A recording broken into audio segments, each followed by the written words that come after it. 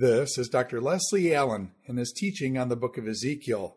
This is session number 7, Jerusalem condemned, but eventually to be restored.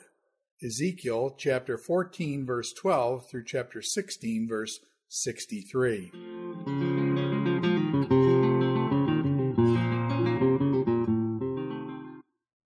We continue our studies in Ezekiel by coming to chapter 14, verse 12, and moving on into the 16th chapter.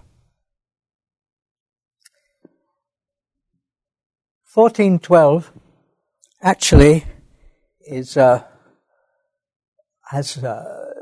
you move on from 14:12 to 15:8, this section has two subsections. No, what I'm really saying is that 14:12 to 15:8 is one subsection, and then another long one is chapter 16. But in 14:12 to 15:8, we do have two messages, and we can tell that because of that formula which marks separate sections. 14:12, the word of the Lord came to me, and then 15:1, the word of the Lord came to me. And there is one sign of the separate beginnings. But there are also parallel endings. If we look at chapter 14, we have the recognition formula in verse 23. You shall know that it is not without cause that I did all that I have done in it. And this is a variation of you shall know that I am the Lord. And that latter formula is what we find in chapter 15 and verse 7. So those are the two subsections within this first half of our overall section.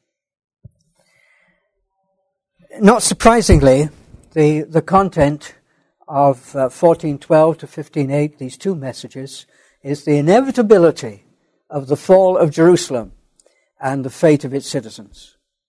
And because of the recognition formula, when these things happened, it would be proof, concrete evidence of God's punitive intervention.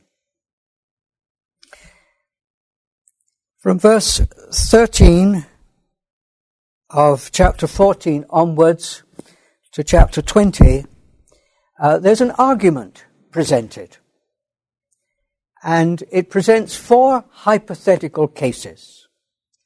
And it's saying, just suppose, just suppose, just suppose, just suppose. 4 hypothetical cases. And the first one is, suppose a nation acted faithlessly against God, and God sent a providential famine that killed off people and animals. And just suppose that there were 3 holy people, righteous people, who interceded with God to stop it happening. And we get mention of, in verse 14, Noah, Daniel, and Job. And this middle person, over against these 2 ancient characters of Noah and Job, the middle person, Daniel, here seems to be the good and wise king known to us as Daniel in Canaanite texts, so equally old. But suppose they interceded with God to stop it happening. Well, in this case study, they don't succeed beyond saving their good lives, their own lives, because they're good lives, they're good people. God's mind is made up, and on reasonable grounds, because they're faithless people as a whole. So that's the first hypothetical case about this faithless nation and what its fate has to be. Its fate is certain and unchangeable. And then we come on in verse 15 and 16 to another argument. Just suppose that sinful nation is overrun by wild animals. which cause not only destruction but danger for the inhabitants. What then? Well, how about intercession?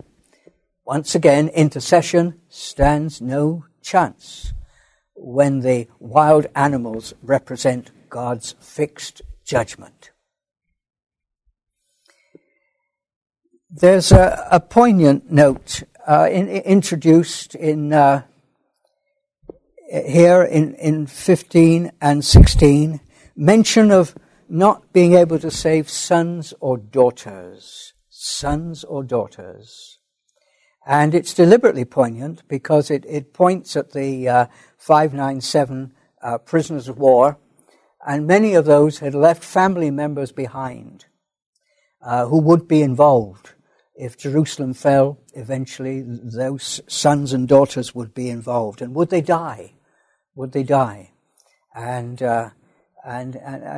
here, well, there's no hope for them, really.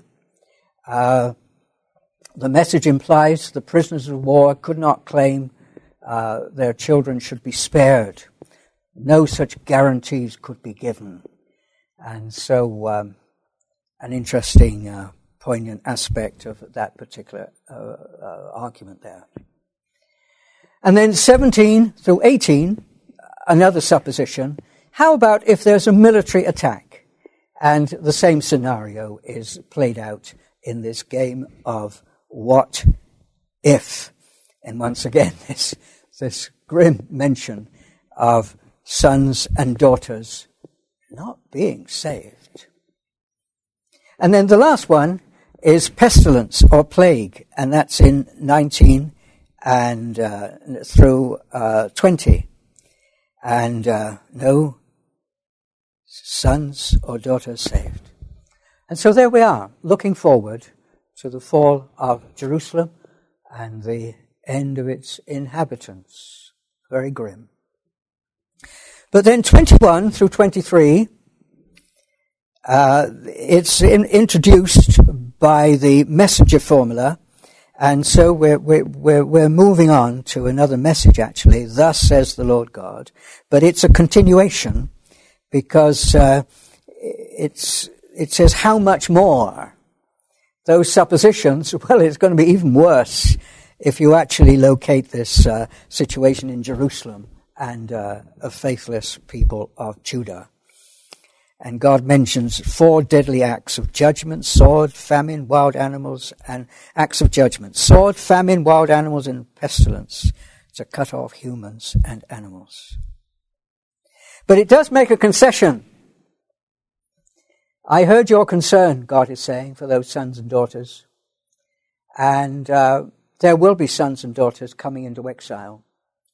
And you might think, oh, yes, trophies of grace. Oh, how marvelous that they were spared after all. You know, they didn't deserve it, just as those people who died didn't deserve it. But how wonderful we've got our family back together again. Praise the Lord. But there's a different scenario played now, because those children that come, they come as witnesses to the destruction of Jerusalem, yes, and of Judah, but also they come as witnesses of the Judah's faithlessness. And they're going to tell stories of how this had to happen because the people had been rebellious against God. And so these prisoners of war from 597, they would be forced to accept the fall of Jerusalem as morally fair, and they would admit the spiritual logic behind it. And they would have to come to terms with the unthinkable happening and understand it had to happen. They would be forced to add their own amen to these terrible happenings that for so long they denied would ever happen. And so, of course, here in this overall message, there's again a denial of false hopes that the prisoners of war would soon be going home and going back to their homeland. No. If they're lucky, some survivors will come to them and perhaps even their own family members, but even that won't be a happy reunion. There would be unhappiness in the stories those sons and daughters had to tell. In chapter 15, we come to a separate message. And instead of those arguments, those what-if arguments, here there's a metaphor that runs through it. And it's a metaphor that goes back to winemaking and the cultivating of the vine.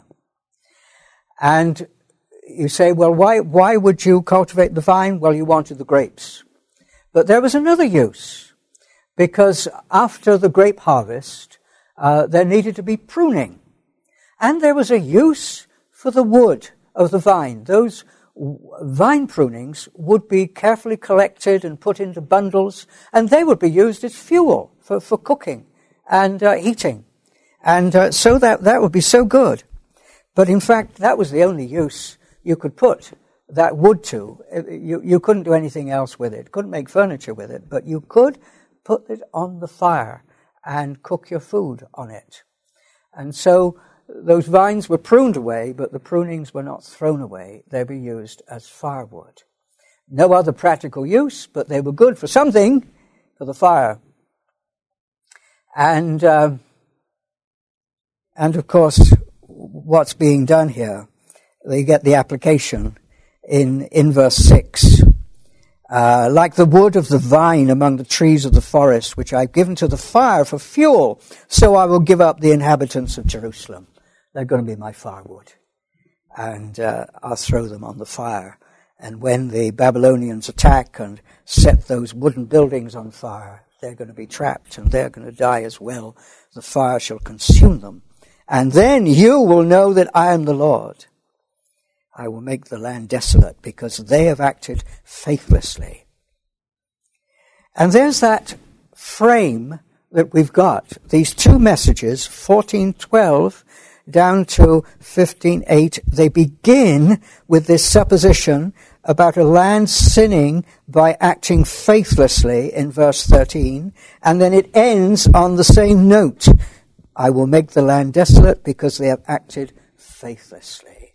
And so a careful frame around these two separate messages, which both have the same message of the inevitable fall of Jerusalem and its people.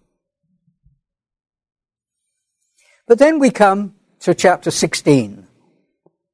And it's a long read, chapter 16. It's the longest chapter in the book of Ezekiel. And it's quite a new message. And what it does, it takes a metaphor and it goes to town with it. It really develops and extends it in great detail.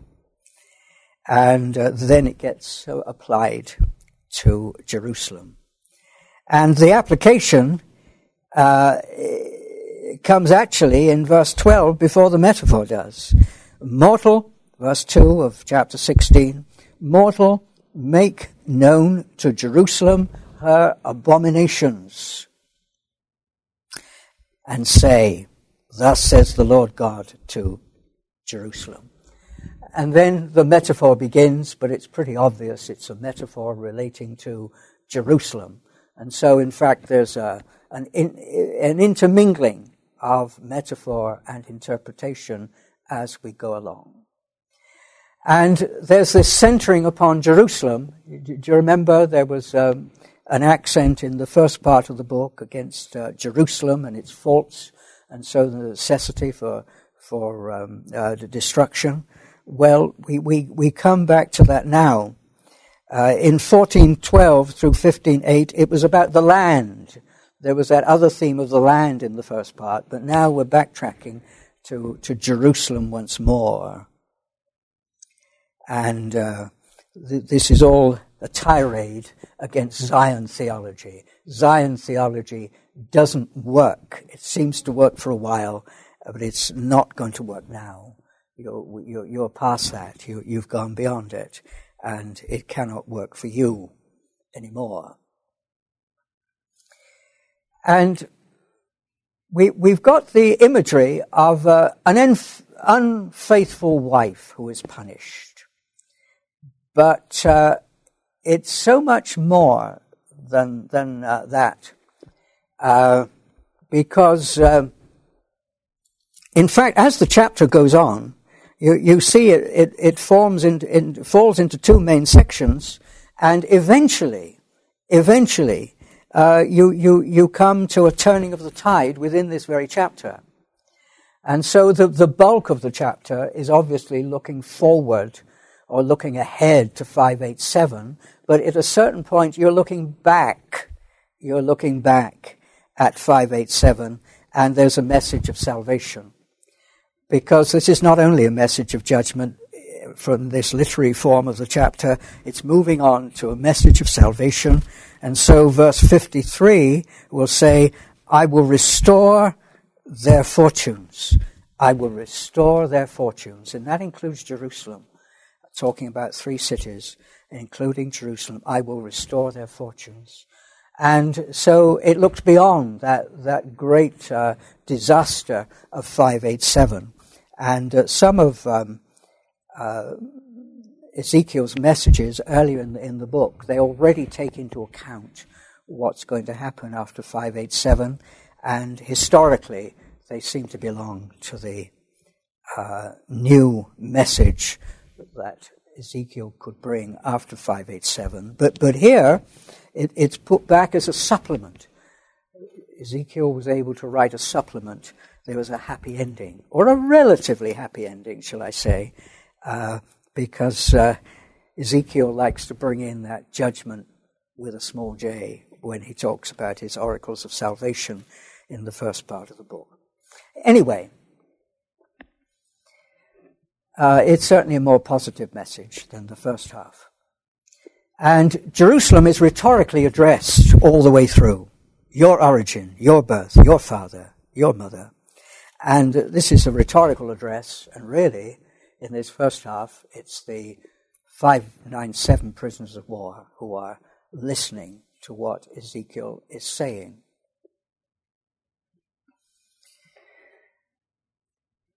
Now, when there's an oracle of judgment, we were saying the other day that it tends to fall into 2 main sections. It can be just talk about punishment, but more usually it starts with a statement of accusation that justifies the judgment. And very often, too, there's a therefore that links the accusation with the punishment to come. But occasionally, an oracle of judgment goes beyond that, or rather it adds a new beginning.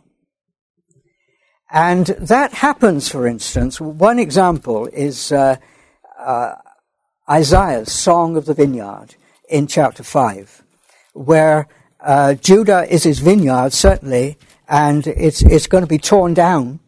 And so there's definitely, it's a metaphor of disaster for the people of Judah. And there is accusation that in this metaphor of the vineyard, it didn't produce good grapes. It didn't produce good grapes, but only poor, wizened grapes that weren't worth eating. And so that takes the form of the accusation, and it's explained a bit further in literal terms. But before the punishment, before the accusation, there comes an extra passage which speaks of God's lavishing his care upon that vineyard. And so it speaks of the vineyard that the owner dug and cleared of stones, planted it with choice vines, building a watchtower in the midst of it, hewing out a wine vat in it. He expected it to yield grapes. But then the bombshell of accusation, it yielded wild grapes that weren't worth eating. But there's this deliberate preface, so that when you come to the accusation, and when you think of it beyond the metaphor, it's like a slap in the face. After all that God had done for his people, fancy them turning round and not producing the covenant fruit that he wanted. And so that's very much the message. And then another case, of course, even more well known, is in the narrative of Genesis 2 and 3. And in chapter 3 of Genesis, we have the accusation and we have the punishment, being driven out of the garden and so on. But earlier on, we get the beautiful things that God had done for Adam and Eve. He provided a garden for them. He provided food for them. He provided water. It was a place of precious stones. God had done everything for them, and it was a wonderful life. And yet there was this slap in the face that they turned round and disobeyed him. And so these are two instances. And here we get a third example in chapter 16 of Ezekiel. And it's a sort of a Cinderella story, a rise from rags to riches.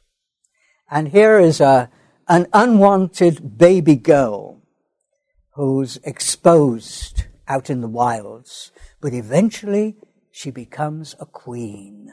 So that's the story. And it says that this child was a very poor stock. Your father was an Amorite and your mother a Hittite. Your origin, your birth were in the land of the Canaanites. And this is a fact that Jerusalem came very late into the kingdom of Israel, only in David's time, and it was never conquered before that. It was a Canaanite enclave. And so it had roots of paganism in it. And so there's that warning note, beware. Jerusalem, you think it's a wonderful city, but think of those pagan origins. That's turned you off. Jerusalem has got some bad genes in it, hasn't it? And perhaps they'll show themselves at some stage. And this is the thinking by mentioning this pagan background. It's just like a sort of an original sin which is going to come out at some point to reappear. Well, this baby girl was abandoned just after birth, and before a midwife could give her the customary care that a baby would have, and she was exposed to die.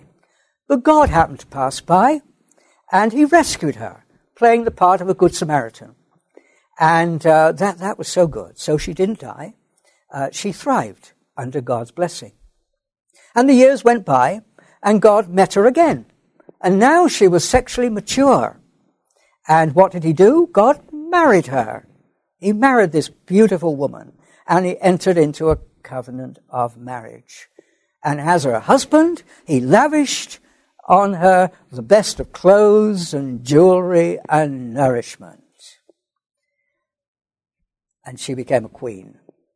And of course, historically, her queenliness reflects Jerusalem's status as a royal city. But such was God's grace. That was the happy starting point of this story. But we sense it's going to turn into something nasty, and so it does. And in 15 to 34, now comes the accusation, because Jerusalem became sexually unfaithful. In fact, this wife of Yahweh became a nymphomaniac. And in 15 to 22, the reality behind this metaphor at this point, it's a metaphor that represents religious unfaithfulness and the importation of pagan worship into the way that Jerusalem lived. Canaanite religion was adopted. Even child sacrifice. God's grace was forgotten, and his gifts were lavished on other gods who were her new lovers. So there's a religious faithlessness. And then in 23 to 34, the sexual unfaithfulness stands for political entanglement with other nations, with Egypt, Assyria, and eventually Chaldea or Babylonia. And Jerusalem is held responsible as the center of royal administration. That was where the royal officials were. That was where the government was based. And so it was Jerusalem's fault. Jerusalem controlled foreign policy. And it says in verse 20, even the Philistines were appalled at Jerusalem's outrageous behavior. Fancy that. The prophets often viewed, especially Isaiah, the prophets often viewed foreign alliances as an indication of a lack of trust in Israel's God. And so it is here. And so the analogy of an unfaithful wife is used politically to refer to recent political involvements, turning to other powerful nations as if they could be the Jerusalem's savior instead of Yahweh. Very much taking a leaf out of Isaiah's book at this point. And meanwhile, God became angry, rightfully angry, in verse 26. So you get a reaction from God. You played the whore with the Egyptians, your lustful neighbors, multiplying your whoring to provoke me to anger. And meanwhile, Jerusalem turned into a loser, losing its God-given assets as tribute to its imperial partners. And then 35 through the first half of 43, you begin with therefore. And that's the sign that we're moving from accusation to punishment that must fall upon the one who's done wrong.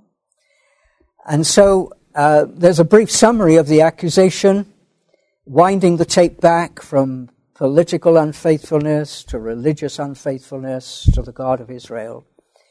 And ironically, her political lovers are going to turn against her. Soon they would carry out the divine verdict for adultery. The promiscuous wife must die, must be stoned and die.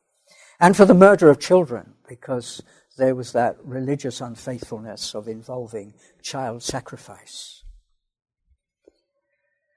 And these lovers, these foreign lovers, would strip Jerusalem of her fine clothes, they would kill her, and they would set her home on fire.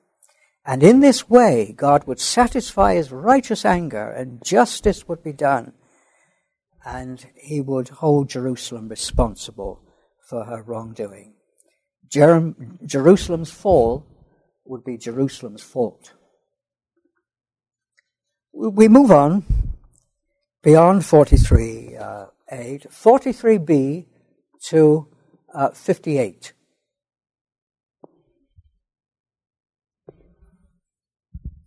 The time came when that message of judgment could be replaced by a new one, by a more positive one, a different one. And now there's still an overshadowing from the shameful bad things that now lay in the past. But this newness is revealed in 53 with this positive statement, I will restore their fortunes. And it's speaking of Sodom and Samaria and Judah, and it goes on to say, more relevant, 53b, I will restore your own fortunes along with theirs. And so there's this strange placement alongside two other wicked cities, Sodom and Samaria. But there's this positive message, I will restore your fortunes. And so now we have moved on. We have moved on beyond 587, and what has happened is very much a thing of the past. But it's still not wholly positive, and this is very much a feature of Ezekiel's positive oracles, that he finds room for something negative by way of warning. But 587 had come and gone, and a larger group of exiles had joined those prisoners of war of 597. And now the time has come for Ezekiel to give a more positive message. But characteristically, he likes to mix promise with challenge. And this challenge, it's the judgment with the small j. Because all the exiles wore scars from their history of unfaithfulness. And they're scars that they would carry back to the land when they went back from exile. And the scars were emotional scars of suffering.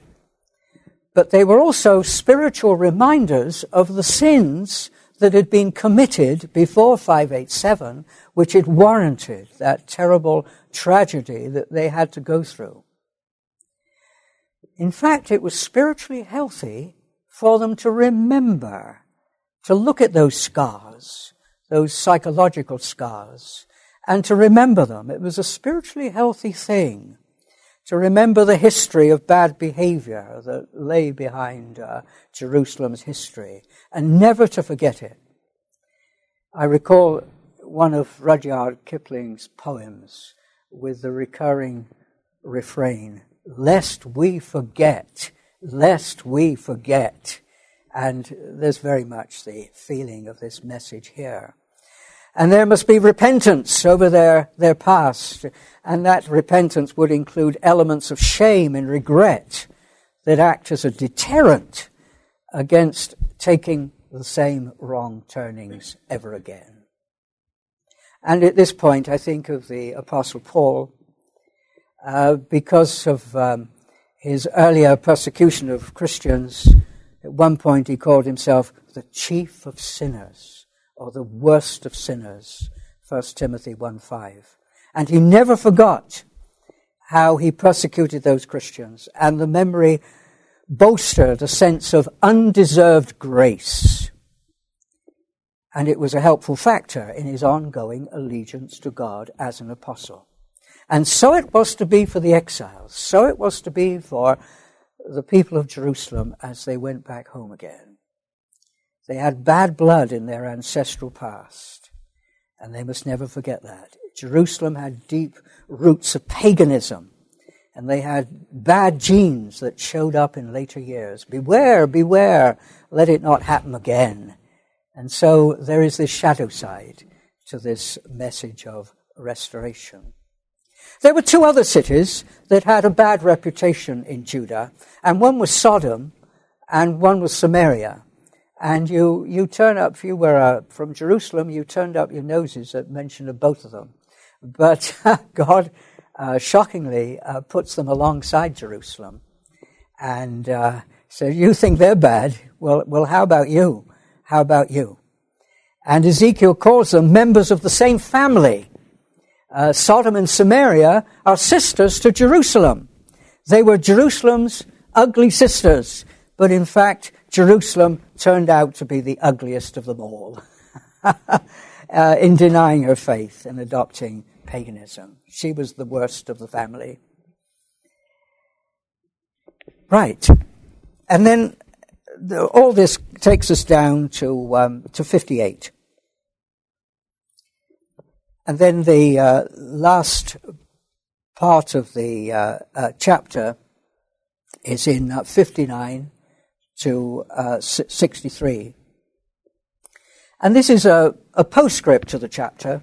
It looks back and it's got a generalizing summary. And there are other postscripts in the book which are similar. And in my commentary, I've argued that these postscripts were added by editors later in the exile who were inspired to add them to Ezekiel's own words. And this postscript repeats the need for the returned exiles to remember their past, not in a crippling way, not dragging them down, but as a means of maximizing their sense of indebtedness to God's grace. Fancy, after all that, God forgave us and brought us back. The exiles were never to forget that they were sinners saved by grace. And God too was going to engage in remembering. He was going to remember his original marriage covenant with Jerusalem, and he was going to renew it. And so the old Zion tradition was going to come true again. And in fact, as an illustration of this new relationship with God, the exiles, after they'd returned, would not only return to Judah, but also take over the territories of Samaria and Sodom. They would be that old united kingdom once more. Jerusalem was to be the capital of a promised land that included these terrorists. And once again, I think of what Paul wrote, and again it's in 1 Timothy and chapter 1, but now it's in verse 14. Paul spoke of the grace that overflowed into his life. And he speaks that as one who'd been the worst of sinners, as he said back in verse 5 in that same chapter. Grace overflowed into his life. And there's the same intention here at the end of this chapter. Where sin had abounded, grace was to abound even more. And that's where the chapter takes us. Now, summing up, Ezekiel 16 is not a nice chapter to read. It's a disturbing chapter. It's shocking in its sexual explicitness. And I warn you, if you learned Hebrew, you would find it more shocking. English versions tone it down, and penises no longer get mentioned in our English versions, but they're there in the Hebrew text. And it's certainly not politically correct, this chapter, for contemporary readers. The chapter has as its background the opening chapters of Hosea. Remember that symbolic action of Hosea? He's told to get married, but the marriage proved to be a failure, and then there's talk of divorce, but then eventually there's marriage again. And so that scenario had been played out in Hosea's life. And so there's a reminiscence and an application of this to Jerusalem and to, it's much more developed as a metaphor, but the roots of it go back to Hosea's teaching, way back to the northern kingdom. And the metaphor was to speak of these ups and downs in the relationship between God and Israel. Of course, Jerusalem is become the center of the metaphor, both because Ezekiel had been a priest and had lived there all his life, but because of the continuing emphasis that Jerusalem would fall, as happened in 587. And this is the sign of the end of everything. When Jerusalem falls, it's the end. The land is no more, the monarchy is no more, the temple is no more, and everything goes if Jerusalem is lost. Now, it so happens, what encouraged Ezekiel to think in terms of this metaphor again was that in Hebrew, cities are always feminine. Cities are always feminine. And so it was quite natural, in a way, linguistically, to make Jerusalem the marriage partner, the wife of Yahweh. And then, too, Ezekiel could draw on the non-Israelite origins of Jerusalem, being a Jebusite city for so long before David conquered it. But that fits and lends itself into the elaboration of the metaphor. And then, too, where the punishment of the wife is concerned, adultery was a capital offense in the Torah, in Leviticus 20 and Deuteronomy 22, and so there's this terrible punishment carried out against Jerusalem. And this legal custom, this priestly custom, finds its way into the metaphor as it develops.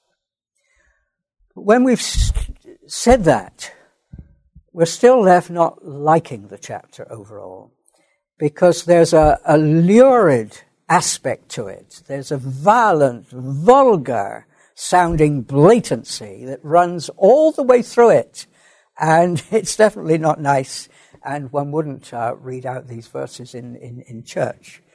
And but historically and theologically, it has a necessary blatancy in its own setting. The Exiles viewed Jerusalem as the city of God, the holy habitation of the Most High. God was in its midst. It would never be moved. So said Psalm 46, which we read out in a previous lecture. And this was expressing what we call Zion theology. And Ezekiel had to break this traditional paradigm, which was so ingrained in Judean thinking. This above all must stand. Jerusalem must never fall. And in order to break this paradigm, he has to use other traditions and customs, and also shocking language, blatantly shocking language, to convince the prisoners of war that Jerusalem had to fall. Its fall was a divine inevitability. The people of Israel were generally as coy as the Victorians in speaking about sexual matters. And so this makes Ezekiel's language even more blatant in its explicitness. But it's a rhetorical ploy to shock the prisoners of war out of their optimism and to prepare them spiritually for coming disaster. He desperately needed to catch their ears, and this was the only way that it could be done. They were so hardened in their own optimism that it had to be broken. Next time, we will be looking at chapters 17 and 19.